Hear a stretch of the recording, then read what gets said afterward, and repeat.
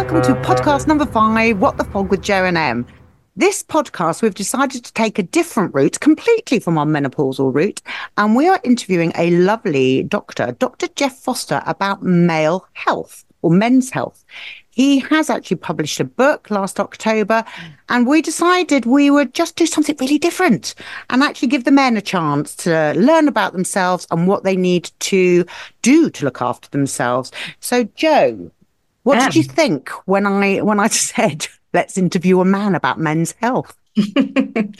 Well, I think it was a great idea. I think that in the same way that women's health is often not well understood and talked about, men's health is even more of perhaps even more in the dark at the moment. And so I think he said in the interview that there's something like 10 years behind women's health. So in terms of, research and understanding, so that just goes to show, doesn't it, that there's a lot that needs to be sort of thought about, talked about, and men need to understand what's going on in their bodies so that they can put things in place and live well into later life.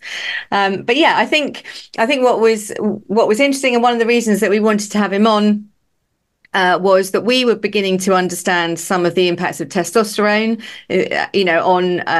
on women, but also then, as for both of us, I think at the similar times, we were looking at the impact of testosterone and realizing that the impact on men can be very similar to the sort of symptoms that women have. And this podcast is called What the Fog. The Facebook group is called What the Fog, and whilst it doesn't include men in the Facebook group, we felt there was a synergy with What the Fog, with what we're about, and helping men to understand that actually hormones have an impact on their well-being and health through midlife and beyond. And one of those impacts is we'll hear from Dr. Jeff, is around brain fog, which is quite interesting. So a lot of the symptoms are quite similar, aren't they? And that's fascinating. And I didn't realize that men also have estrogen, and and I've been asked before when I've run trainings, I have been asked, do men have a menopause, or what happens for men? And this has really helped me to understand a bit more about that, what is going on in men's bodies. And we think testosterone, sex drive, libido, but there's so much more to it than that. And so I thought it was a really fascinating conversation. And I'm looking forward to our listeners listening and encouraging their male partners to also listen and to start to, sort of take an interest and get an understanding about their sort of health and well-being into midlife and beyond. So it was a good chat. And Dr. Jeff, Dr. Foster, I can't believe we didn't, call him Dr. Foster, because Dr. Foster went to Gloucester, didn't he, in a shower of rain? In a shower of rain. We missed that little in our podcast when we were chatting to him. But he's really, actually, he's all over the place at the minute. So on Saturday morning, I just was, had BBC Breakfast on, and was eating my breakfast, and all of a sudden he was on TV talking about the King's prostate. Well, he wasn't. He was talking about prostate. Because King Charles had been in hospital having had a procedure for an enlarged prostate. So they'd got Dr. Jeff on to come and talk about that. So he's doing really good stuff in terms of raising awareness and understanding. So we're very privileged, and we were very privileged and very thrilled that he agreed to come on to our podcast and educate our listeners too. I know, it was exciting, and he's so lovely, isn't he? He's really lovely. And we did have a bit of a giggle with him as well. Yeah. Had a bit of juvenile laughing. I might have cut that out, but no, there was a bit of a giggle. No, laughter is important, and these conversations are important, aren't they, as we always say. I think by the end of the podcast, you hear him say, "Can he be our resident male expert?" And I think he said yes. I'm taking it. Well, we'll take that, yeah. So is there any other news in the news this week? Well, what I thought with news in the news was that as we are chatting about male health, or men's health, should I keep saying, with a male doctor, that we should keep the news in the news about male health. So quite interestingly, there has been a, come on, Jo, menopausal brain's gone. Paper? A study, thank you, study paper, one of those, recently published by the British Journal of Sports Medicine, which was a study on 60,000 Swedish men. And basically it said, if these men have started off with good cardio fitness and increase it by 3% every year, this leads to a 35% decreased risk of being diagnosed with prostate cancer. And to the opposite side of that, if your cardio fitness declines, you increase your risk of being diagnosed with prostate cancer. Now, that just says everything about exercise that we always talk about. Exercise for menopause, exercise for young people, old people, everybody, just exercise. I mean, it's... Yeah, and move. Exactly. The more evidence comes through, it's just like, just keep exercising. But this was from Kelly Casperson, MD. She's a doctor, urologist, and a urology surgeon, I do believe, as well, in the States. And she's now gone on to my list.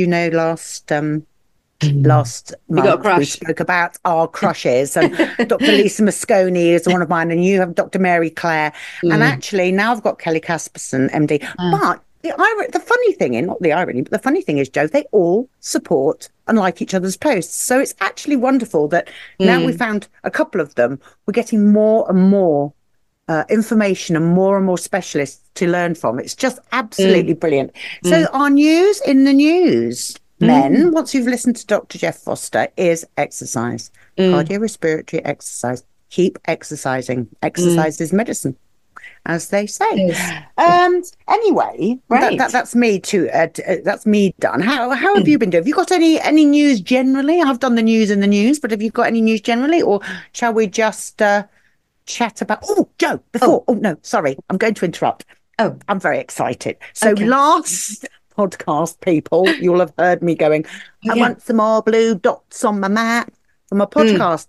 Well, last month we had 102 downloads and 8 countries we had been downloaded in. Well, I don't know if you heard me or you spread the word or you just felt sorry for me. But today I looked, we were 212 downloads. Wow. So in the last month, we've over doubled from when we started. So an extra 110 downloads, and we've increased by 6 countries.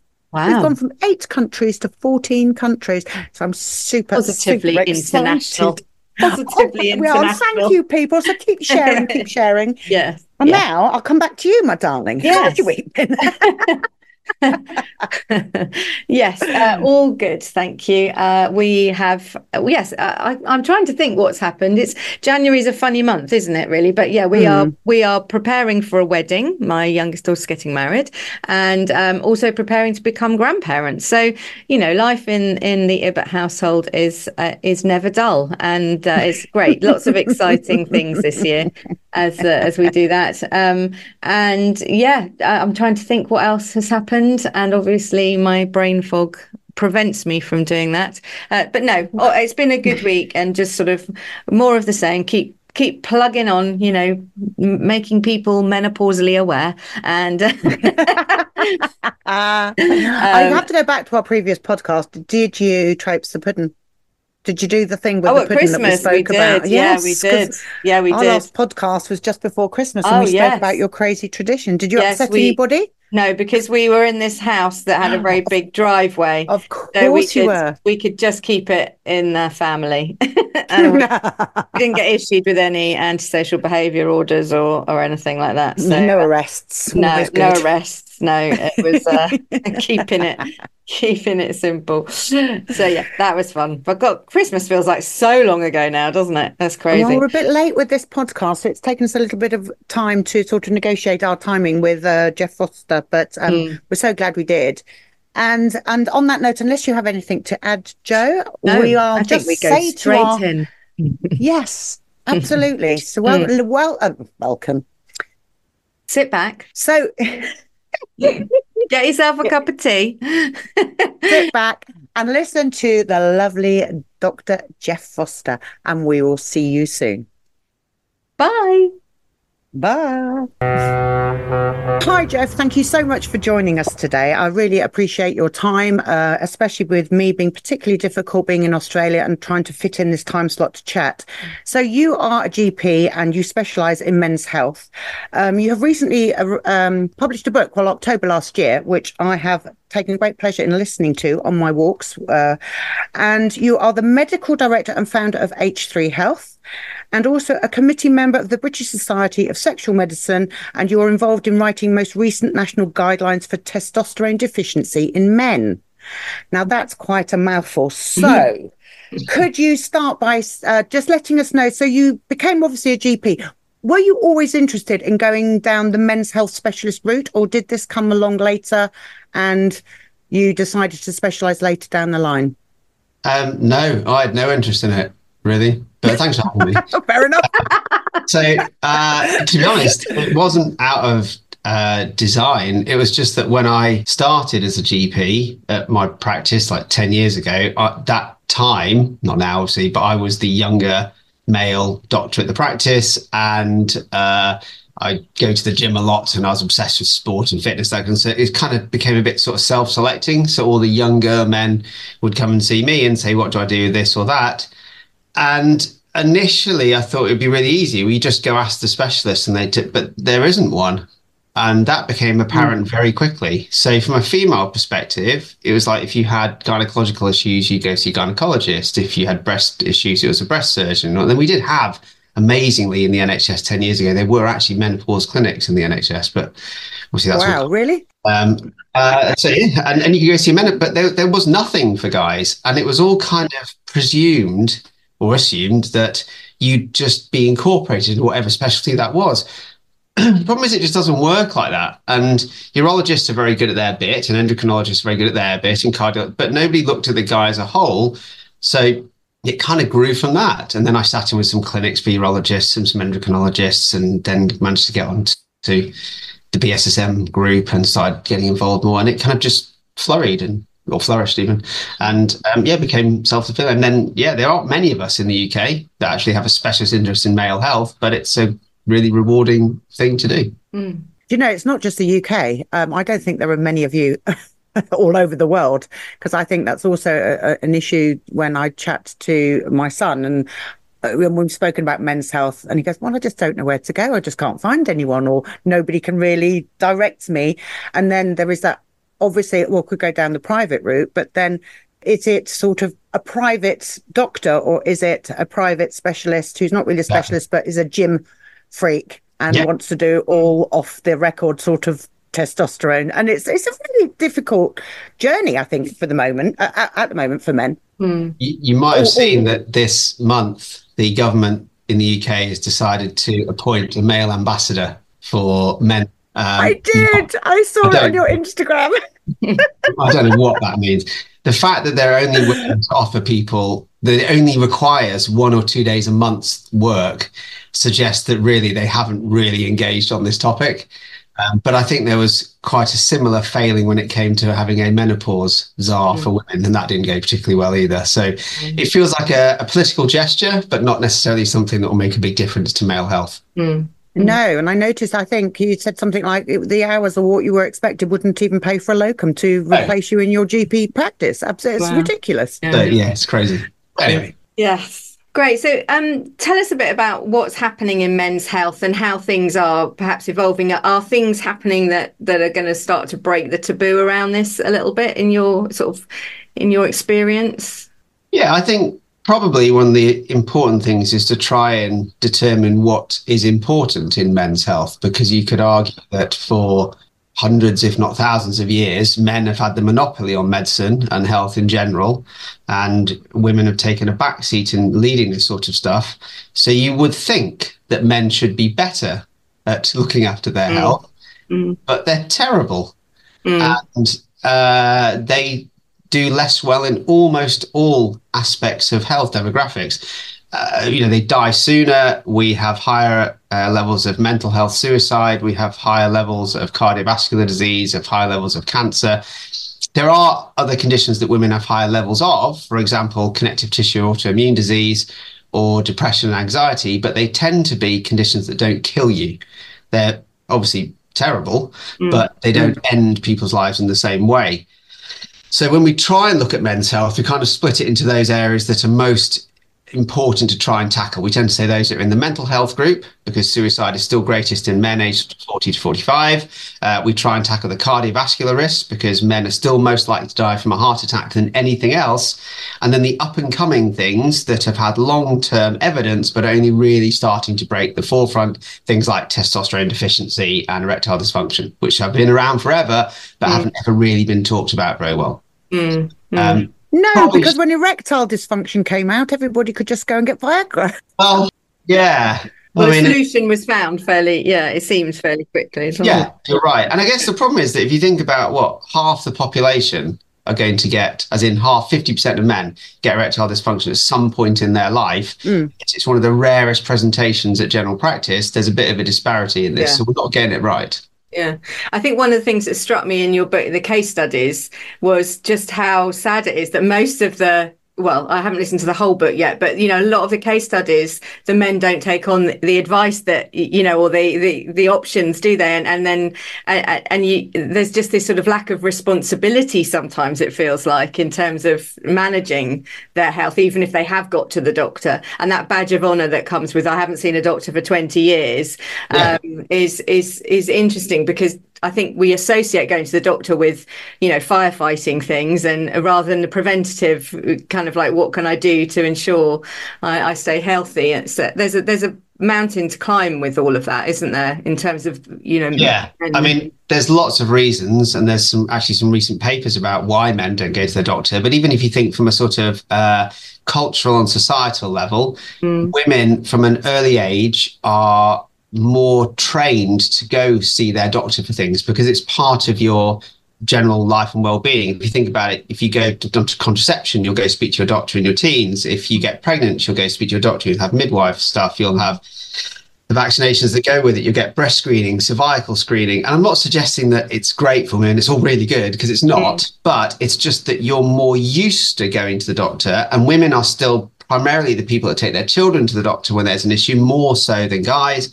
So it just becomes the rarity for men to go and engage. And if you then couple that with the stigma that says, well, if you're not really a bloke, if your testosterone's low, or you've got erectile problems or something, so guys just really don't want to go see someone.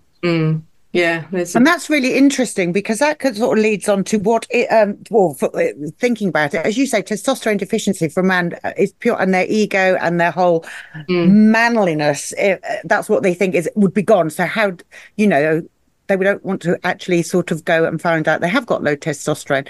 But there are so many other symptoms, aren't there, that low testosterone can present as?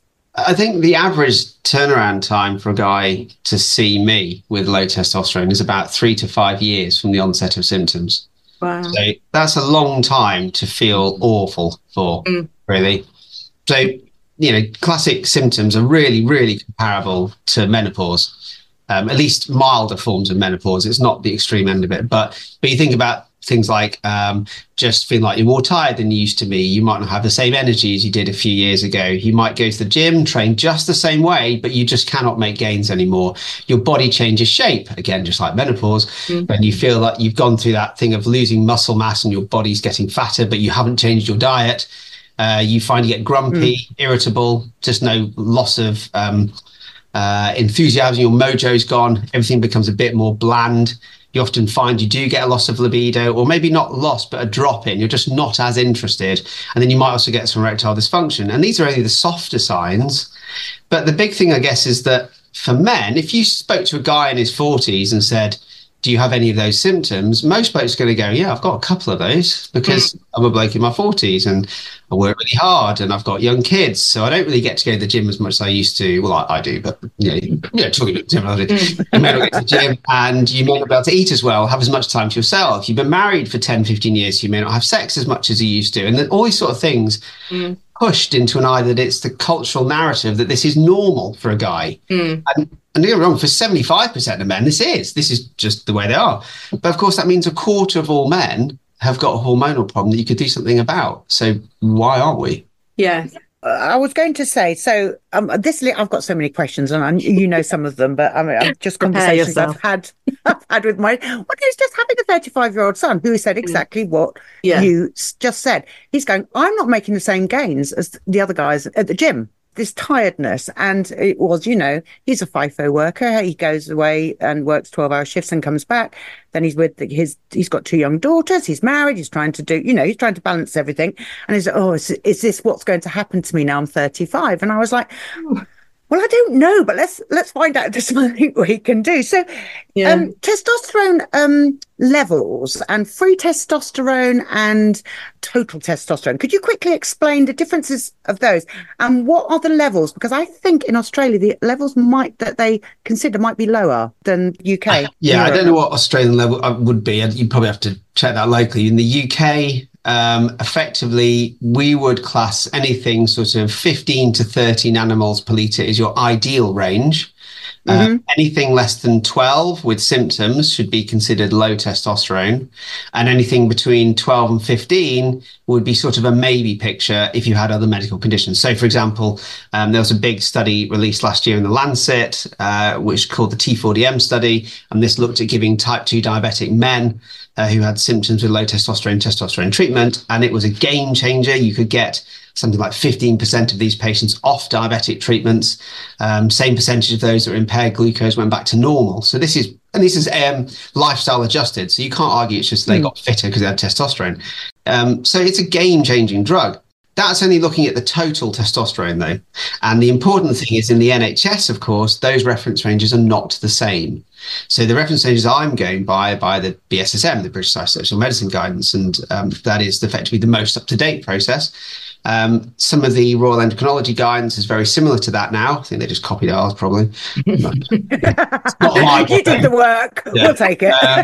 Allegedly. But that's fine. But realistically, it's just that the NHS levels don't catch up. And the NHS levels tend to be anywhere between sort of 6 and 8 nanomoles per litre before you're classed as low. Now, there are lots of cynical reasons why you might say that low level is so low. Is it because you have to treat less people? Is it because it saves the NHS money, et cetera, et cetera? And I'm not sure that's necessarily true. I think, honestly, the answer is just that it hasn't been updated for so long. And a bit like menopause was a few years ago, where it was just considered, well, you just put up with it. It's a fine, normal thing. There is still an enormous amount of mentality towards male health that, well, if you have low testosterone, it's not a thing. We all have testosterone as we get older, so suck it up. And that's how they kind of approach it. So that's total testosterone, and that's just the amount you produce in your blood each day, and that flows around. But even in a really fit and healthy adult male with normal levels, your usable testosterone is only something like 2 to 3%. It's a tiny amount. And all the rest of it is bound to these carrier proteins, in particular sex hormone binding globulin, which we get in women as well, and it binds your sex hormone, and it's supposed to release it when you need it. The problem is, of course, that sometimes if that level of binding protein is too high, the amount of available protein gets squeezed and squeezed. So testosterone gets squeezed and squeezed. So actually the amount you can use gets less, and that's your free testosterone. So if your total testosterone is low, I don't really care what your free testosterone is, because we know it's low, it doesn't matter. But it's useful to know in patients who maybe have symptoms of low testosterone and they appear to have a normal testosterone. So then you want to know, what's the free? Is it that you can't access the testosterone you've got? And of course, in those patients, you treat it slightly differently. We've done sort of total testosterone. What would be free? I think, do you do it in picomoles or anything, something? Anything less than 0.225 nanomoles. Less than 0.225 nanomoles. That's just really interesting to know. When I had blood tests for my testosterone levels, the GP said to me then, you have to have the right person reading the results because of this binding protein, and how, because the results won't necessarily reveal the results, if it depends on. So that's really how I hadn't understood why that was, but and I think that's just worth people knowing, isn't it? Is that it's not necessarily as straightforward as it seems. It's even harder in men because your testosterone levels fluctuate through the day. So you have to know the timing to do your test, and you have to know about comorbid factors. So most of low testosterone in guys is caused by age. But certainly if you're 35, for example, I'd be very concerned there was something else that was causing it. And the way we always tell patients is that your balls are very sensitive, metaphorically. I mean, a lot of external other things impact on it. So if you had thyroid problems, if you're a bit anemic, if you had kidney problems, all these sort of things. I mean, even medications you take, stuff like asthma inhalers, blood pressure tablets, antidepressants, they all affect your testosterone. So sometimes it's about getting that bigger picture and knowing, well, why is it low, rather than just saying, here's some testosterone. Because if you fix the cause, you might not need testosterone. We can avoid that. And that's the other thing. Well, I've got this big, I'm just ranting on about this. I don't like it when people just buy a finger prick test and they bring it and they go, look, my testosterone's low. It doesn't mean anything. It's out of context. So tests have their place, but you have to do it in the context of understanding what the test was looking at what time and why. Yeah. I mean, would you recommend men to have like the old MOT that used to happen in the UK? Does it still have men over 30 when you go and see your doctor every year and have a full sort of a health check and a blood test? Would you sort of recommend or ask or for a bloke to ask their doctor, say, look, could you start when you're doing my cholesterol and my general liver functions and everything else you're going to do in a full blood test? Can you start keeping an eye on their own testosterone levels? Would that be helpful to them, or is that really not necessary because lifestyle can change those levels? Well, I guess the problem is, so the health checks start from 40 in the UK. Right. Provided you've got no predisposing factors. And they're very good because they're one of the few things that the NHS offers in terms of preventative health. You know, we're not very proactive in the NHS anymore, certainly for men. So it's one of the few things you can do. The difficulty with asking for testosterone is, what do you do with the information? If your GP doesn't know much about it and you don't know much about it, there's a real unconscious incompetence risk that you come in and you get falsely reassured that everything is fine, whereas in fact you feel dreadful. So I don't think there's any issues in having the test done, and at least a venous blood sample done via an NHS GP is going to be better than nothing. But you've still got to look at it in context, and it might still mean that you have to take that with you when you see a specialist and have a chat if you just don't feel right. So it comes back to men understanding the symptoms of low testosterone and kind of being somewhat cognizant of that, and then being able to present those to their GP perhaps, and the GP doing a range of, you know, sort of tests or looking at a range of factors to see what's going on for the person. I wouldn't expect a GP, especially in the current stress of the NHS, to know how to manage, you know, in medical terms, primary male hypergonadism. I wouldn't expect them to suddenly be able to do all of that because it's a specialist area, just as you have menopause specialists. You know, I don't know, I know the basics of HRT, but I wouldn't feel confident titrating different levels up of estrogen compared with testosterone levels of women, etc. And that's why you have a specialist. So I think by all means ask the question, but understand that it's still a specialist area. I was listening to a podcast today actually with a urologist from the States. I said, what's her? Rachel Rubin. I wrote it down because it's really interesting. And she is urologist and sexual medicine specialist for males and females in the States. And she said something which made me, I don't know if it's just the States, but she said there are guidelines to support giving a man a trial of 6 months on testosterone just to see how he feels. Now, I don't know, is that a thing in the UK, or is that a very American thing? It's a very American thing. Oh, right. The thing to remember about testosterone is that it's not a panacea for all male health issues. So I guess you could argue comparatively, would you give every woman HRT, whether she needs it or not? And you'd probably say, well, the patient's choice is on this. With testosterone, if you get a guy whose testosterone level is normal, so it's in the mid-20s, and it's really good, and he's 45 and he feels okay. Well, even if he doesn't feel okay and he feels like he's got low testosterone, but his free testosterone's good, got loads of stuff flying around, he's got massive testicles, everything's fine. And you no testicular atrophy going on there. Well, wait till you give him a treatment. No, I'm joking. So you give him testosterone and he won't feel any better. And that's the key. And there's all this thing about, do you just give men who just don't feel right a bit more treatment? Well, actually, the evidence is it doesn't seem to make a lot of difference. Because if you give someone testosterone, you can't do, it's called testosterone replacement, not top up. You can't add to their testosterone. All that happens is you shut down your own production and you replace it with the external treatment, which means you have to reduce your own, add the extra on top, and then add more to try and make yourself feel better.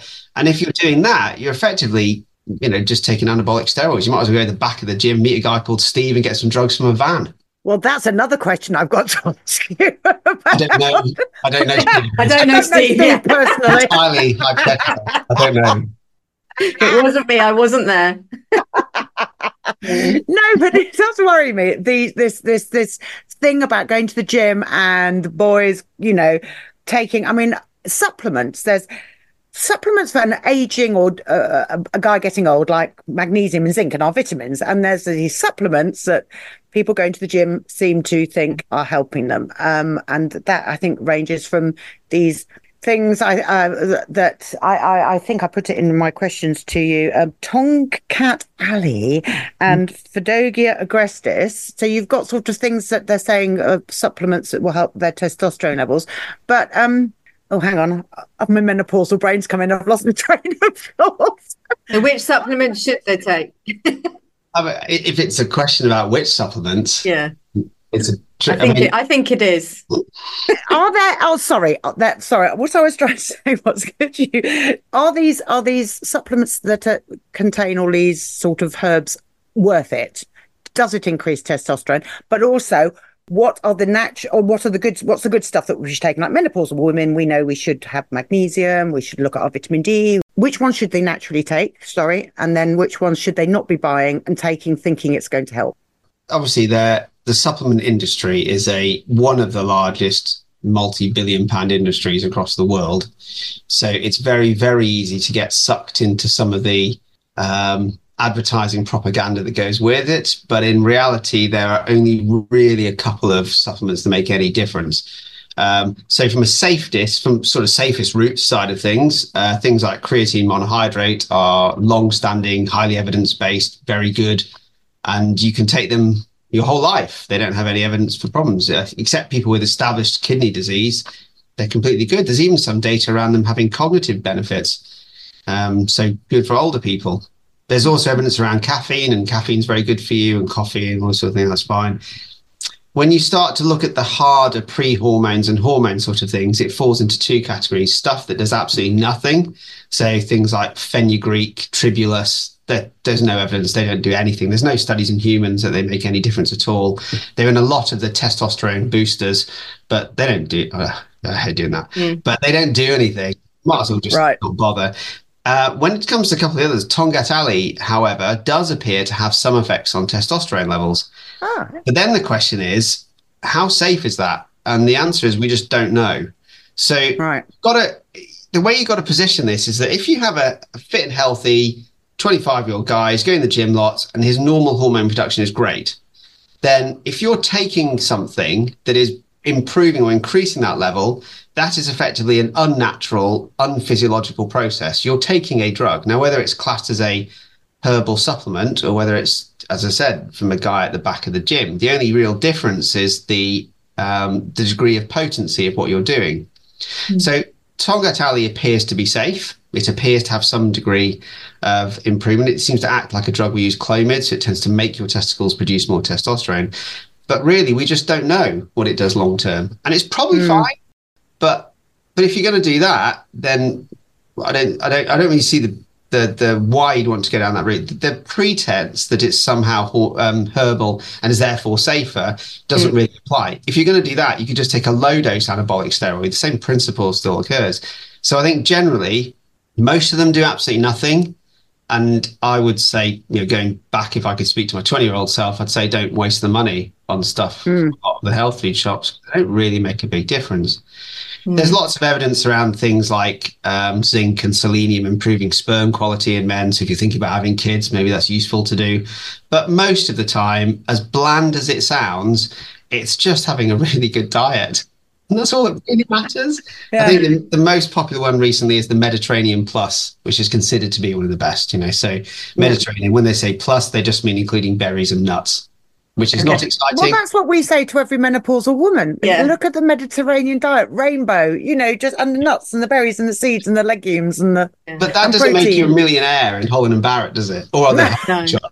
No. So it's that, and I think the lifestyle is really important for it. Yeah, those sort of lifestyle. Everything else you do is just icing on the cake, and it's tiny percentages. For the vast majority, of the population who are not professional athletes, it will make no difference whatsoever. No, and I think that's what struck me in your book was the focus on that before any sort of replacement, testosterone replacement, was that actually men can create more testosterone in their testes, and they can increase that, whereas for women with estrogen, you know, as it declines as you age, it's more difficult to, you can't, and so because we're sort of getting near the end of our time. This has gone so fast, this conversation, but it's.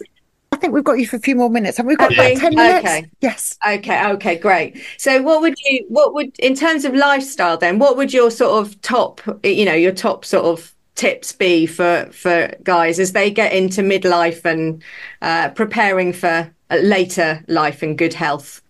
Okay. So not just from a testosterone perspective, but from a general, most of it is the bland stuff that we hear day after day that you become desensitized to because we hear it day to day. So diet is one of the biggest things you can do. Sleep quality. So we're looking at 6 to 8 hours a night, ideally not broken sleep, and ideally not sleeping in the morning, which is bad for you, and not going to bed too late to disrupt your circadian rhythms. We know that between sort of 10:30 and midnight is when you produce your growth hormone at higher levels. And after midnight, you're just not going to get as much of it. So again, it's nice to have growth hormone. It keeps all your muscles working and the rest of you functioning normally. So that sleep quality is something that you see so many people claiming to be sleep experts, and you can buy an app for it on your phone. And God's sake, what a waste of money. But most of the time, you just need to get a decent sleep hygiene. And some people will have bad sleep, and you can't fight your genetics. If you've just got somebody who's got bad sleep, you'll never be an 8 hours. And you might turn over to your partner and think, God, I hate him. He gets 8 hours sleep and he's always asleep. It doesn't matter. And, you know, my wife constantly pokes me and says, "Are you snoring again?" or something. But that's just how we are, and you can't always alter that. But if you do things in your life to mitigate or at least minimize those effects, you can maximize what you can get from your natural sleep cycles. And by that, I'm talking things like you need to be exercising 3 to 4 times a week as a guy, at least. And it doesn't matter what the exercise is. I don't mind. It doesn't need to be weights. It doesn't need to be long distance. It just needs to be intense enough to get a metabolic stimulus, and that's the important thing, because it's likely to improve your testosterone production, it's going to keep you younger, and it'll help your sleep, so it all cycles around. The other thing that's really important is being sexually active, so with or without partner, doesn't really matter. Obviously the preference is with someone, but you know, you take what you can get. Needs must. Exactly. And it takes me back to my teen dating scene. So largely without partner. So effectively what we're saying is for men, there's a really good study done that looked at prostate health in men a couple of years ago. And it showed that men that are sexually active or ejaculate around 21 times a month have a significant reduction in prostate cancer risk as they get older. Gosh, so really? Reduction. So it's way more than you're just sniggering. I was looking at the health benefits. Yeah, I mean, I've been doing certificates for patients, anything that they can take back home, really, to give people. I was going to say, I'm not letting Paul listen to this. Yeah, but it really does make a difference. And there are very few, you know, prostate's one of those diseases that we all worry about as guys as we get older. And everyone says how prostate is very sensitive to lifestyle factors like smoking and being overweight, etc., etc. But sexual activity is a really important one. The other thing that's useful about sexual activity is it prevents erectile dysfunction. Your penis is just like any other muscle in a sense that you can't have erectile dysfunction for 5 years, take a Viagra and expect it all to work properly. So being regularly active helps things function. And of course, being sexually active also improves things like blood pressure and serotonin release and mental health. And on that side, mental health, it's really hard. And we're not making massive indents on that side of things. The suicide rates haven't really changed for decades in men. What I'd always say is you've got to try and obtain control as much as possible. And one of the biggest triggers we find in men is that they lose their autonomy. And once they lose that autonomy, either through pressures of work or pressures of home, they feel particularly trapped. And despite changes in social demographics, most men still see themselves as the primary breadwinner. Most men still see themselves as the ones that are largely responsible for keeping things functioning at home, but they do feel trapped when they can't express that or they can't fulfill those needs. And there's no one they can speak to because you're not a bloke if you start crying about how sad work is. So that's really tricky. So how you maintain autonomy is really hard. And it's very easy to come across particularly patronizing and just go, well, just reduce your stress. But that just comes across as, well, what an arse. How do I do that?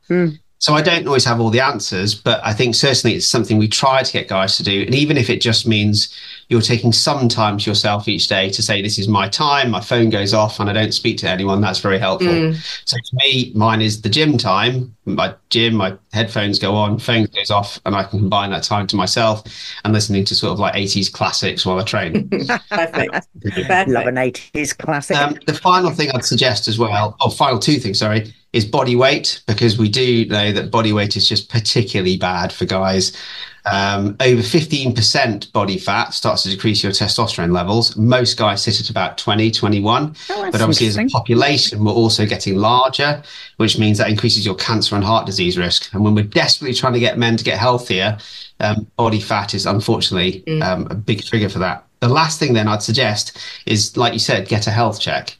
And it doesn't have to be an NHS one. I don't care if you want to spend 500 quid or £5,000 on it, but it's really weird that you would spend a couple £100 a year on servicing your car, but the expectation is that your body will just keep going. And of course, it doesn't work like that. And as we get to our 40s, it's good to think, actually, I should do something for this. A friend of mine, he asked, I said, I'm interviewing you, and his question was, how many men over 40 that are prescribed antidepressants do you think are, or maybe actually suffering low testosterone?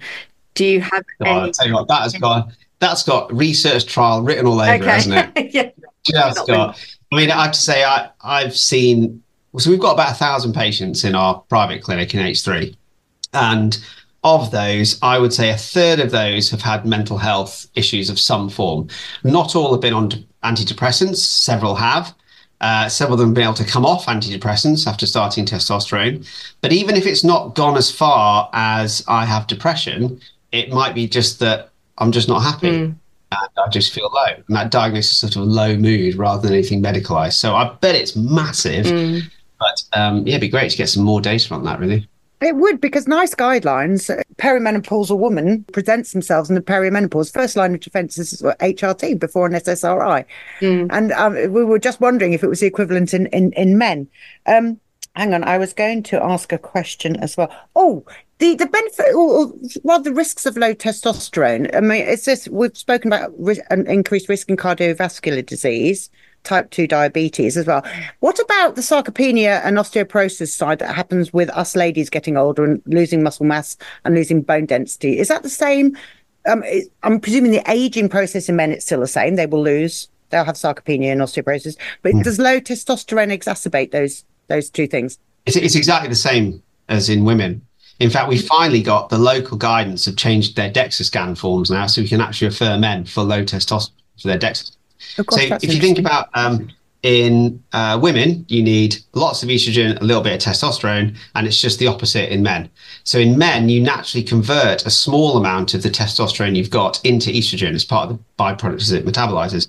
So it's that estrogen that keeps your bones dense, just the same in women. It's the estrogen that keeps your brain level-headed, and it also contributes to sex drive.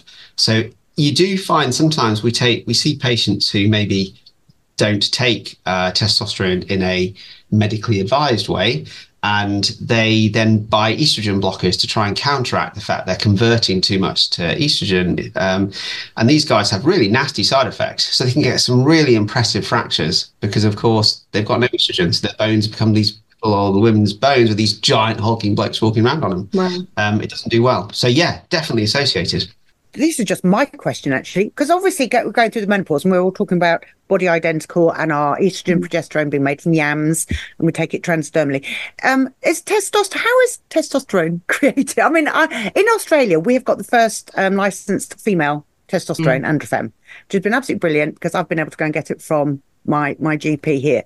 But yeah, is testosterone body identical? We have Andre Fort you can get. So we actually import the same drugs. So the male equivalent is Andre Fort, which is the same as Androfem for women. And we don't use it in a lot of patients because it's very expensive because you've got to get it from Australia. But the equivalent ones are Testagel, which again, a lot of women use. We just use a lot more of it. And the injectable forms, that's primarily the difference, I think, in the sense that obviously women use a very small amount of Testagel, which you might rub on. For men, you have a few more choices in the delivery process of how you get the drug. So we use injectables, either short acting every couple of days, or every week or two, every 2-3 weeks. And there's a long acting one you can use at 12 weeks. We don't have patches yet, although they're talking about bringing those through. But there is going to be a tablet-based version of testosterone that's coming through this year. I've yet to see how safe it'll be, but it's certainly lots and lots of changes coming through. So basically, we refer to them as body identical, clearly not bioidentical, because we don't do that. We don't do.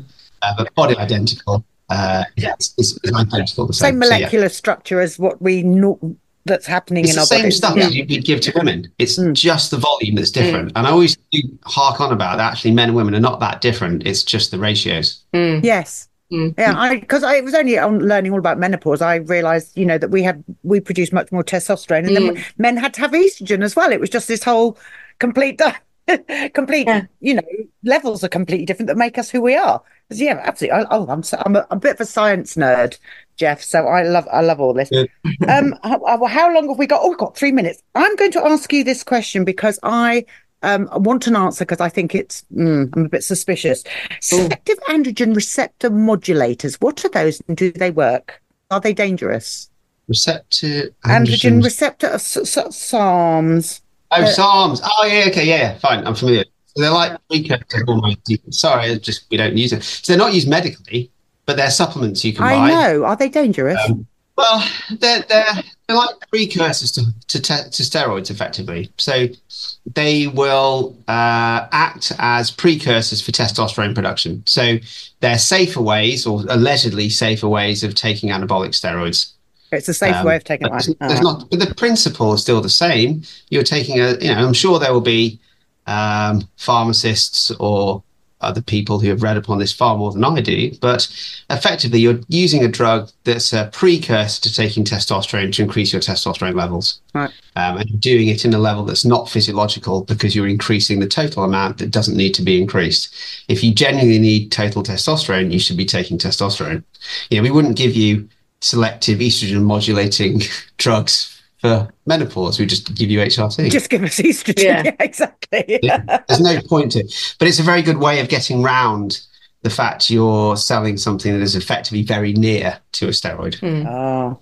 And can a man take too much testosterone? God, yeah. But with men being men and probably not going to the doctors and just wanting to maybe build up muscle, what damage can they do to themselves by taking too much if they can't see a doctor?